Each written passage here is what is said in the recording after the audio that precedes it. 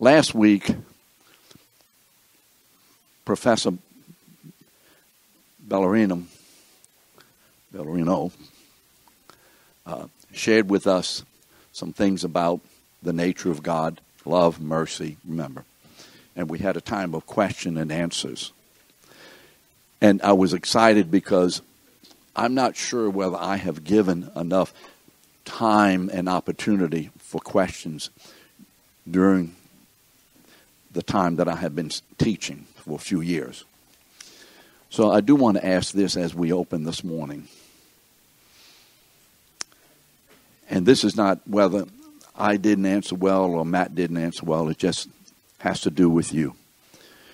Do any of you have any other questions or concerns following the presentation that Matt has made, that I have made, that we have made together concerning the person of God, especially concerning the Trinity?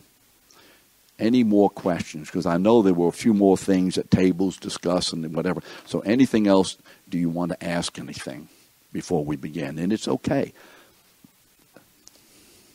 Everybody understands everything clearly. Okay? So no more questions.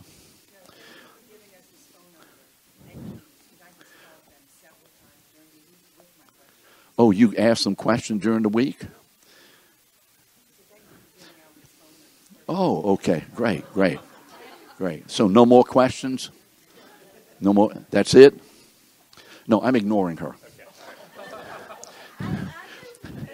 How many of you know this lady? Somebody yell out her name. Kristen Smith. Okay. Her husband's name is Daniel. Okay. Mrs. Smith, what's your question? Can I ask one? Candace, what you put worms in? Go ahead. So when I'm the 3 in 1, that's kind of like messing with me. I know it, but it's like, is there like, we'll meet God. Is it like 3 distinct persons up there, or is it, that's what's... Okay. Matt, go ahead. That's you. No. This is. Remember you. No. You abandoned me one day. This is what happens when you're late to class. There has to be discipline somewhere. So, do you have an answer? I can say something to that. I knew you could. So, the question is: when we get to heaven and meet God, will He be 3 persons? Yes. As the Orthodox understanding is that there are 3 will centers in the person of God. There's the Father, Son, and Spirit. What that looks like and the dynamic of that and how we interact with that, I have no idea. Yeah, I have. Yeah. Well, I gave you the chance.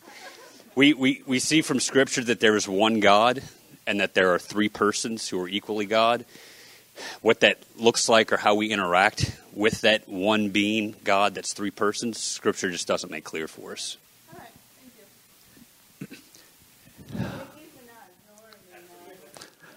thank you. When we finally leave these fallen bodies, we will, remember, at the return of Christ, be united to a new body. This body, but it will be transformed. You remember what Paul says in the Philippians. These vile bodies will be transformed to be in the likeness of Jesus' own body. As he is physically, we also will be. So we know one thing, that each one of us will stand before a physical man. Okay? We're going to see a man. And this man will have the scars in his wrists, in his feet, in his side. All right, is everybody okay so far? We're going to stand before a man. Now, we're not going to talk about what's going to happen there. That's another subject. So that's what we know, Kristen. That's what we know. When it comes to the Holy Spirit, who is a spirit. He doesn't have a, you know what I mean by a corporal body, a physical body. Eyes, ears, feet, etc. God the Father doesn't have a physical body. But in some way, we are going to be in the presence of all three persons of the Godhead and be involved in a fellowship, or in the fellowship that these three persons enjoy among themselves. Not between themselves, three, among. But what that's going to look like and how that's going to be, I don't know. What we do know is this. There will be a new heaven and a new earth coming together as one. Remember, I saw the New Jerusalem, the whole heaven and earth become one. And God and man, God, the triune God, will now dwell with man. Man will dwell with God. You remember that. And there will be a physical earth. We'll be walking around and doing things and whatever. What will we be doing? I don't know. I don't know whether they'll... No, I say this tongue-in-cheek. Please remember what I'm saying, tongue-in-cheek. I don't know whether there'll be a Mardi Gras in the new heaven and the new earth. I don't think there will be Easter egg hunting in the new heaven and the new earth. I don't...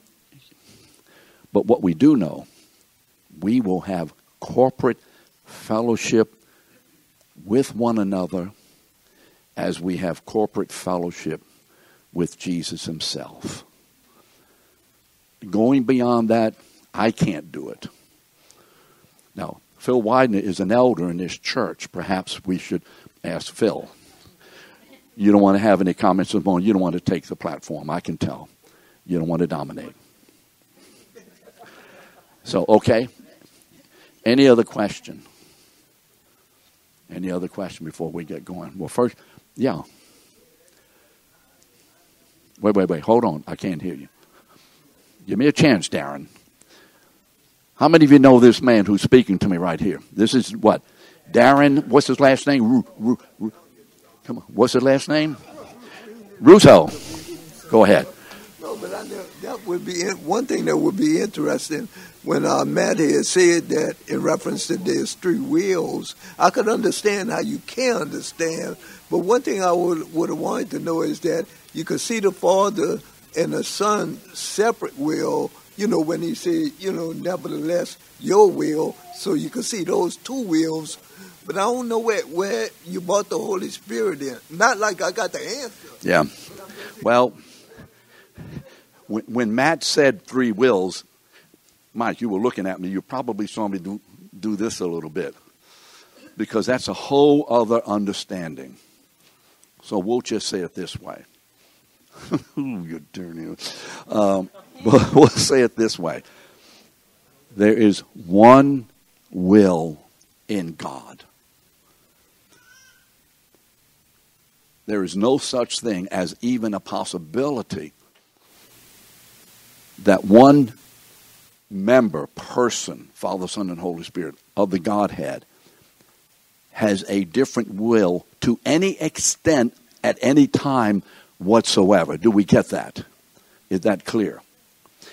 Each person of the Trinity possesses absolutely forever, without any contradiction, comprehensively, the same will.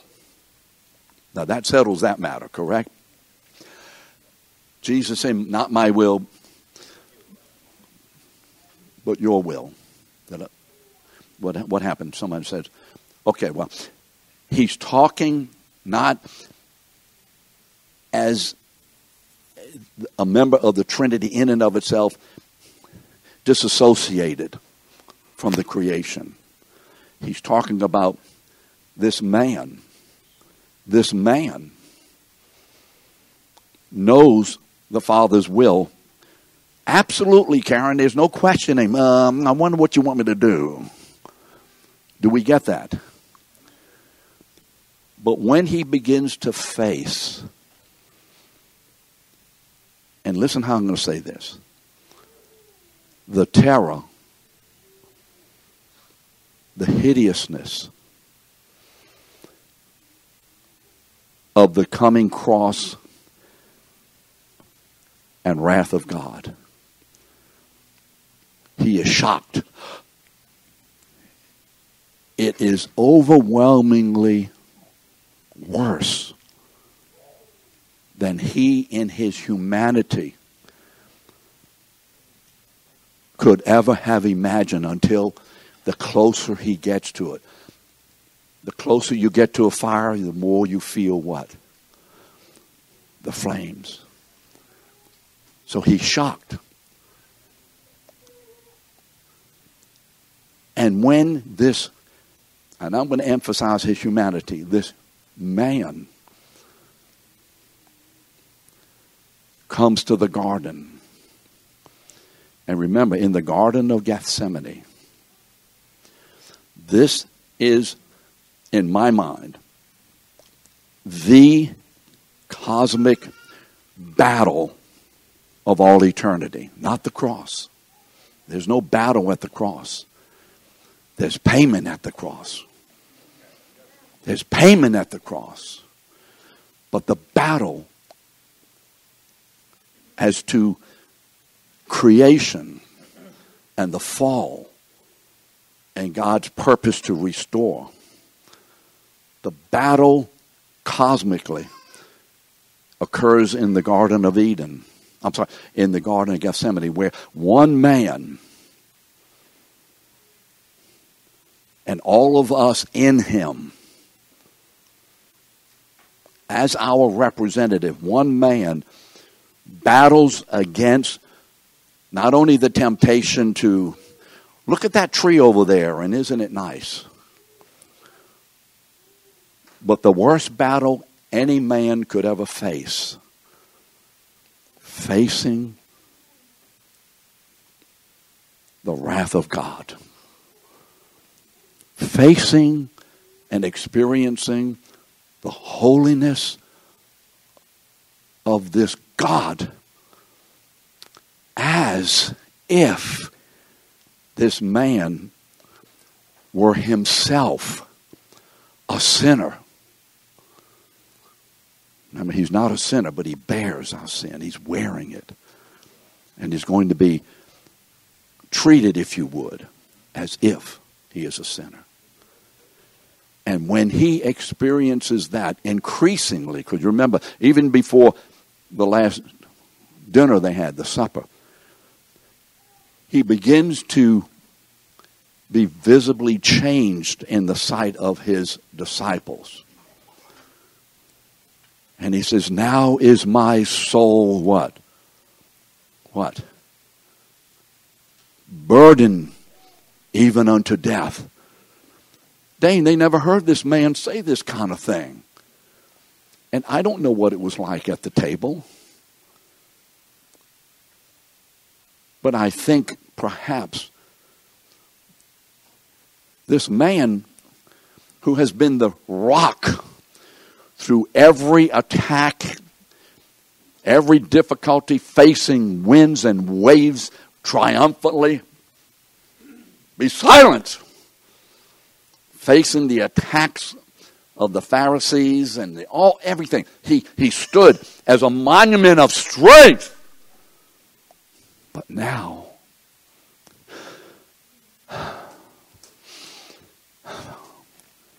he begins to change. And for the first time, this man begins to experience what it really means.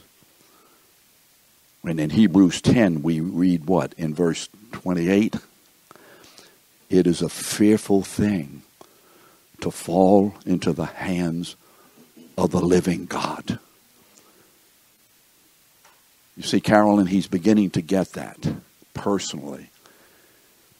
And he's beginning, I think, to change. Oh, yes, he does that marvelous teaching in those chapters 14, 15, 16, and 17 in the prayer of John. But something is changing. Something's changing.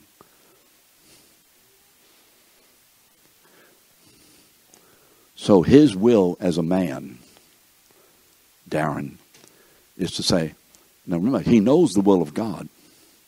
Flo, he knows the Father's will. There's no question about that. Ben, he's not trying to figure that out. Melanie, he's just not trying. He knows it. But Joseph, what does he say? Father, I know you will. Is there any possibility that I don't have to go to the cross? Is that a lack of faith? Donnie, is that a lack of faith? No. That's a question that is understandable given the circumstances. But then what does he say? This is terrible. I'm shocked. I'm terrified. Not terrified to die, yes, in this way for this, because of our sin. He's terrified. But then he says what? Nevertheless, what? Your will be done, Father. Then what happens? After 3 hours of this, remember Luke, blood's pouring from him. Remember in Mark, it doesn't say Jesus knelt down. This picture of Jesus,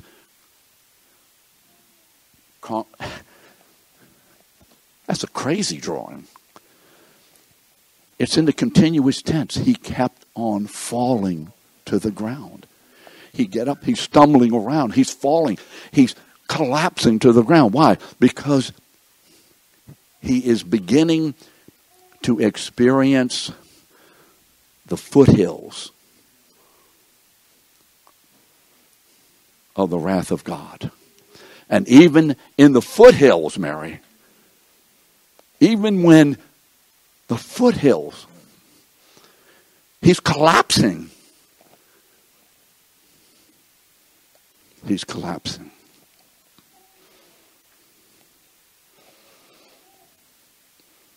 But he knows, for this purpose I have come into the world. Right? So he sets aside his human desire and submits to the Father's desire. Let me say one more thing. In Genesis chapter 3, Eve was presented the temptation. Adam is probably right next to her. Rather than telling the serpent, shut your mouth and get out of here, the husband didn't say anything. He didn't exercise his authority over Satan. His dominion. Remember that dominion? And Satan said, look away from this man God who's been walking with you, this God who has taken on physical form, walking with you in the garden. You remember that? You read that? And look away from him and look to the prohibited tree of the knowledge of good and evil. Because you've already been told not to eat of it. Remember Genesis 2:17? Because in the day that you eat of it, you shall surely die. It didn't say you might die. You're going to die. You surely shall die. Now, in Philippians chapter 2, the Apostle Paul comments about that. You remember in 2:5, he says, have this what? Attitude in yourselves that was also in Christ Jesus, being in the form of God. You remember those words? It says, he did not, what word did it use? Say it again, I can't hear you. One more time. He did not grasp at divinity. Why did he use that, Ian? Because what did Eve do? She grasped. I want that. I want that. He undid in the second garden what Eve and Adam together did in the first. Do you see it? That's your answer, I think, at least as far as I can go with it, Darren. Any questions? Anything else?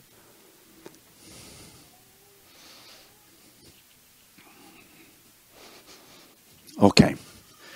Well, I think it's pretty clear that we're not going to get through the whole lesson today, but let's look at some of what we want to talk about. For the last couple of weeks, Matt Ballerina has been sharing with us some thoughts about the Trinity. And what we don't want to do is to disconnect our understanding of what the Bible says from beginning to end, that God is one in his essential being. There's only what? One God. What does Deuteronomy 6:4 say? Now come on, somebody say it. Hear, O Israel, what? The Lord our God, the Lord is one. Now the word one there is what Hebrew word? We've taught this before. Echad, E-C-H-A-D. Echad. Remember in Hebrew it's like clearing your throat, not echad. It means, it has a couple of different meanings and applications. It means one and only. Is that true? God is one and only, Mike? But it also has another meaning. It's a collective noun. Do you know what I mean by a collective noun? You see, I told you, listen to your English teacher. What is a collective noun? It is a noun in the singular which, what? Collects into it more than one. Is that easy? So it's a noun that is singular in use, but its meaning is two or more. So the Navy are or the Navy is? Which one? Is. The Navy is whatever. It's a collective noun, right? Am I right so far? So even in that early Hebrew testimony, that affirmation, which is probably the most significant affirmation that the Jewish people had as an affirmation of what they believed about God. God is one. He is a plurality as one. He is three, but he's still what? One. How to understand that? I can't help you on that, kid. So we've learned this, that God exists eternally, unchangeably,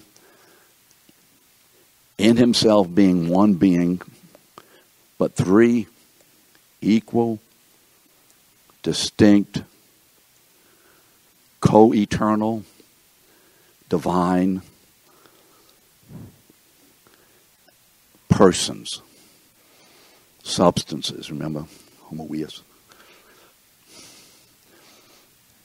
Which means this, that each member of the Trinity is fully and forever God in himself,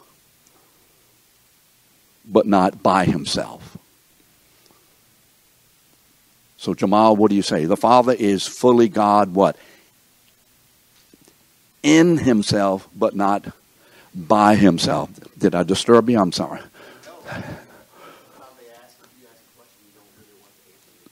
The Son is fully God in himself, but not by himself. The Spirit is fully God, come on, in himself, but not by himself. Each person, typically this is what is said, and I'm going to adjust my thought here. Each person of the Godhead, the Father, the Son, and the Holy Spirit, shares the same divine essence. I don't like that, because how many of you know that when you tell your children to share something, it's not equal? Y'all share the toys, and one of them has 90% of the toys, and the other 2 or 3 have the other. No, each person fully possesses in himself every divine attribute simultaneously, comprehensively in himself.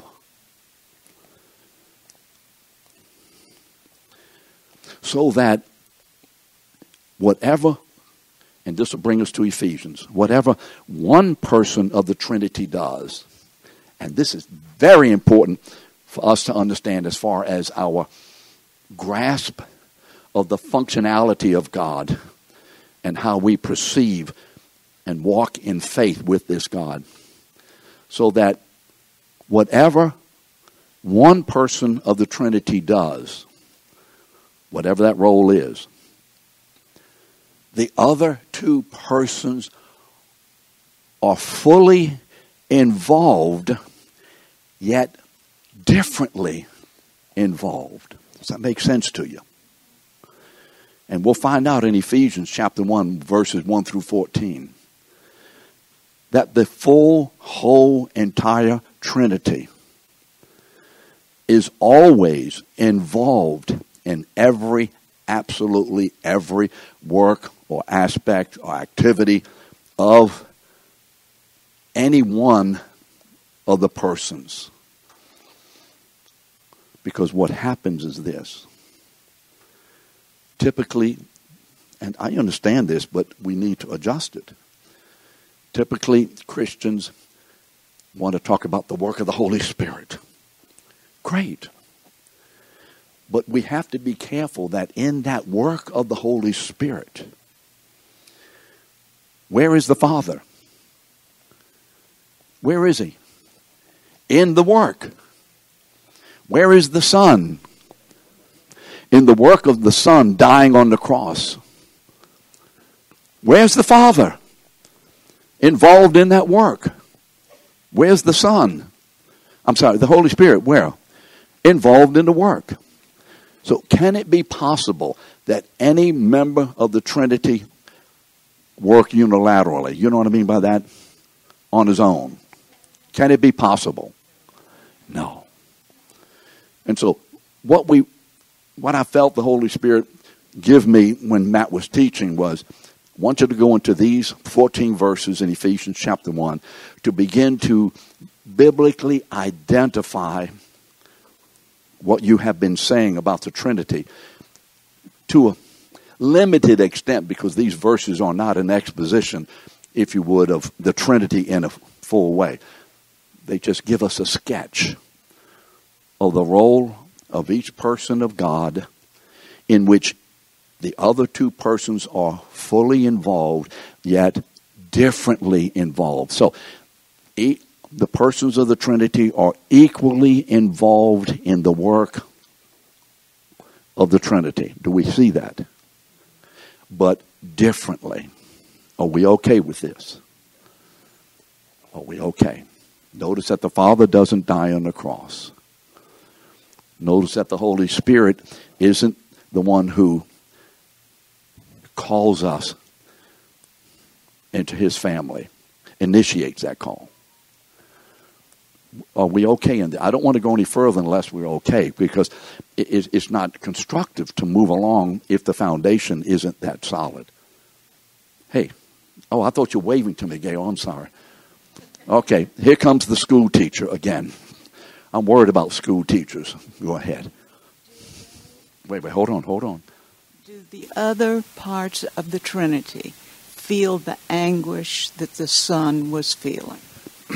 Okay, thank you for your question. Now, let's move along.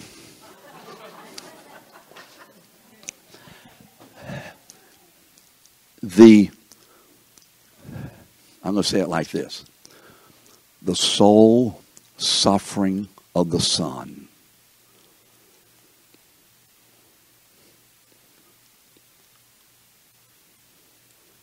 during his entire incarnate life on earth,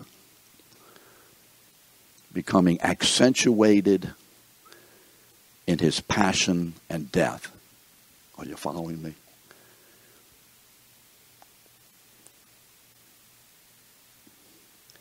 I haven't come clear on this yet.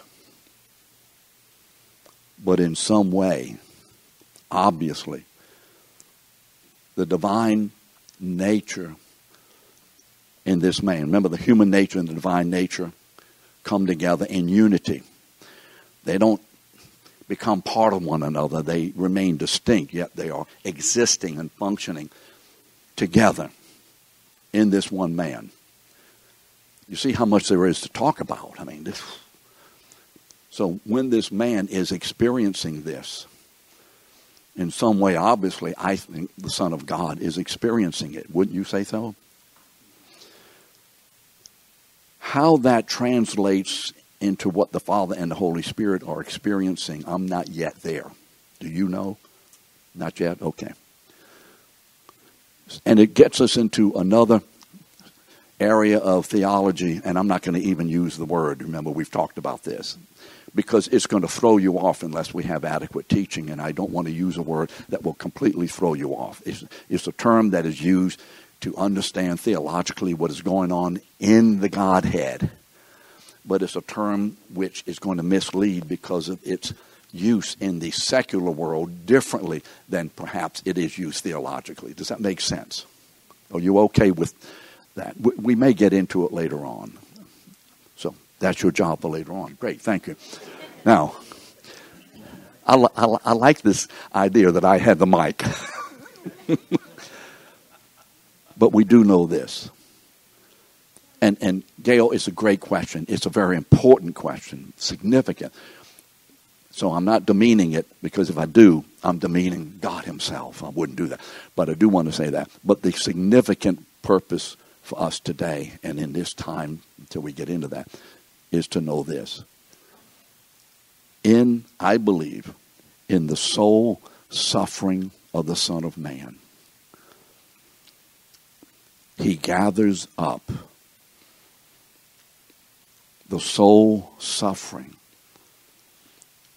of all of his people that ever exist. And I believe that part of what's going on here is that he is experiencing in himself such soul suffering that has collected all of what we have ever experienced, being under the domination and impurity and devastation and hideousness of sin. That's my thought at this point. Okay. Well, he had his hand up first, but no, we'll go to the old bird first. Sorry, yell it out. I can't hear you. When you say soul, are you saying S-O-L-E or S-O-U-L. S-O-U-L? Not sola. Soul suffering. I want you to think about this. The soul suffering of the Son of Man for us and on our behalf because of us in order to redeem us. Amen. Ron, you had a question? Just a comment. Yeah. That is, I found very helpful a book that you referred me to entitled The Father, Son, and Holy Spirit. Bruce Ware. I did not remember the author. It's out of print. It's out of print. Well, so if anybody want to look at this book, and it is very good, you're going to have to talk to Ron. I may have a copy. I'm glad to get it. Okay. Anything else?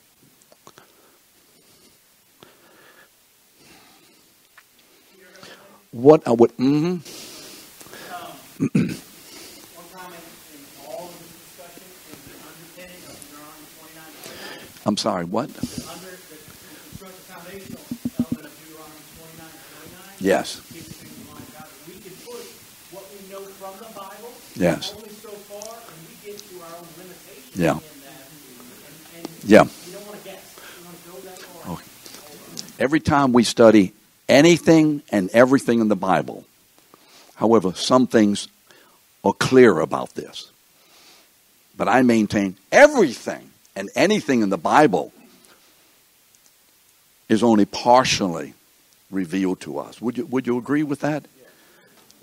I don't think there's anything that God has revealed about himself in relation to us in the fall is complete in itself. So Deuteronomy 29:29 is what he said. Deuteronomy 29:29, and if you don't know it, write it down. Must underpin, Todd's right, everything that we study and read. And ask the Holy Spirit, would you give us revelation? Correct? Would you give us revelation? But then, allow the Holy Spirit to make the choice of what, how much, when, and whatever. He's going to give you the revelation, or even if he's going to give you the revelation. Correct? And so there will be, most of these doctrines are only going to be given to us partially for several reasons, one of which obviously is we have a finite capability, and we're talking about infinite reality. Right, Pharaoh?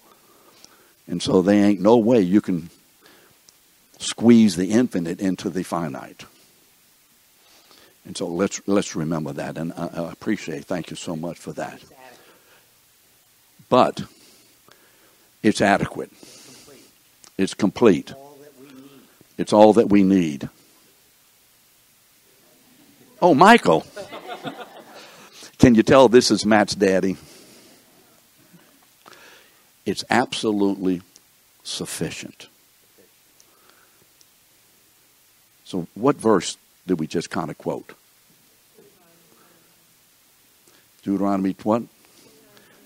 Yeah, but what verse did Mike just kind of give us a hint about from the New Testament? Adequate, sufficient. Say it. I don't know. Just go ahead and say it.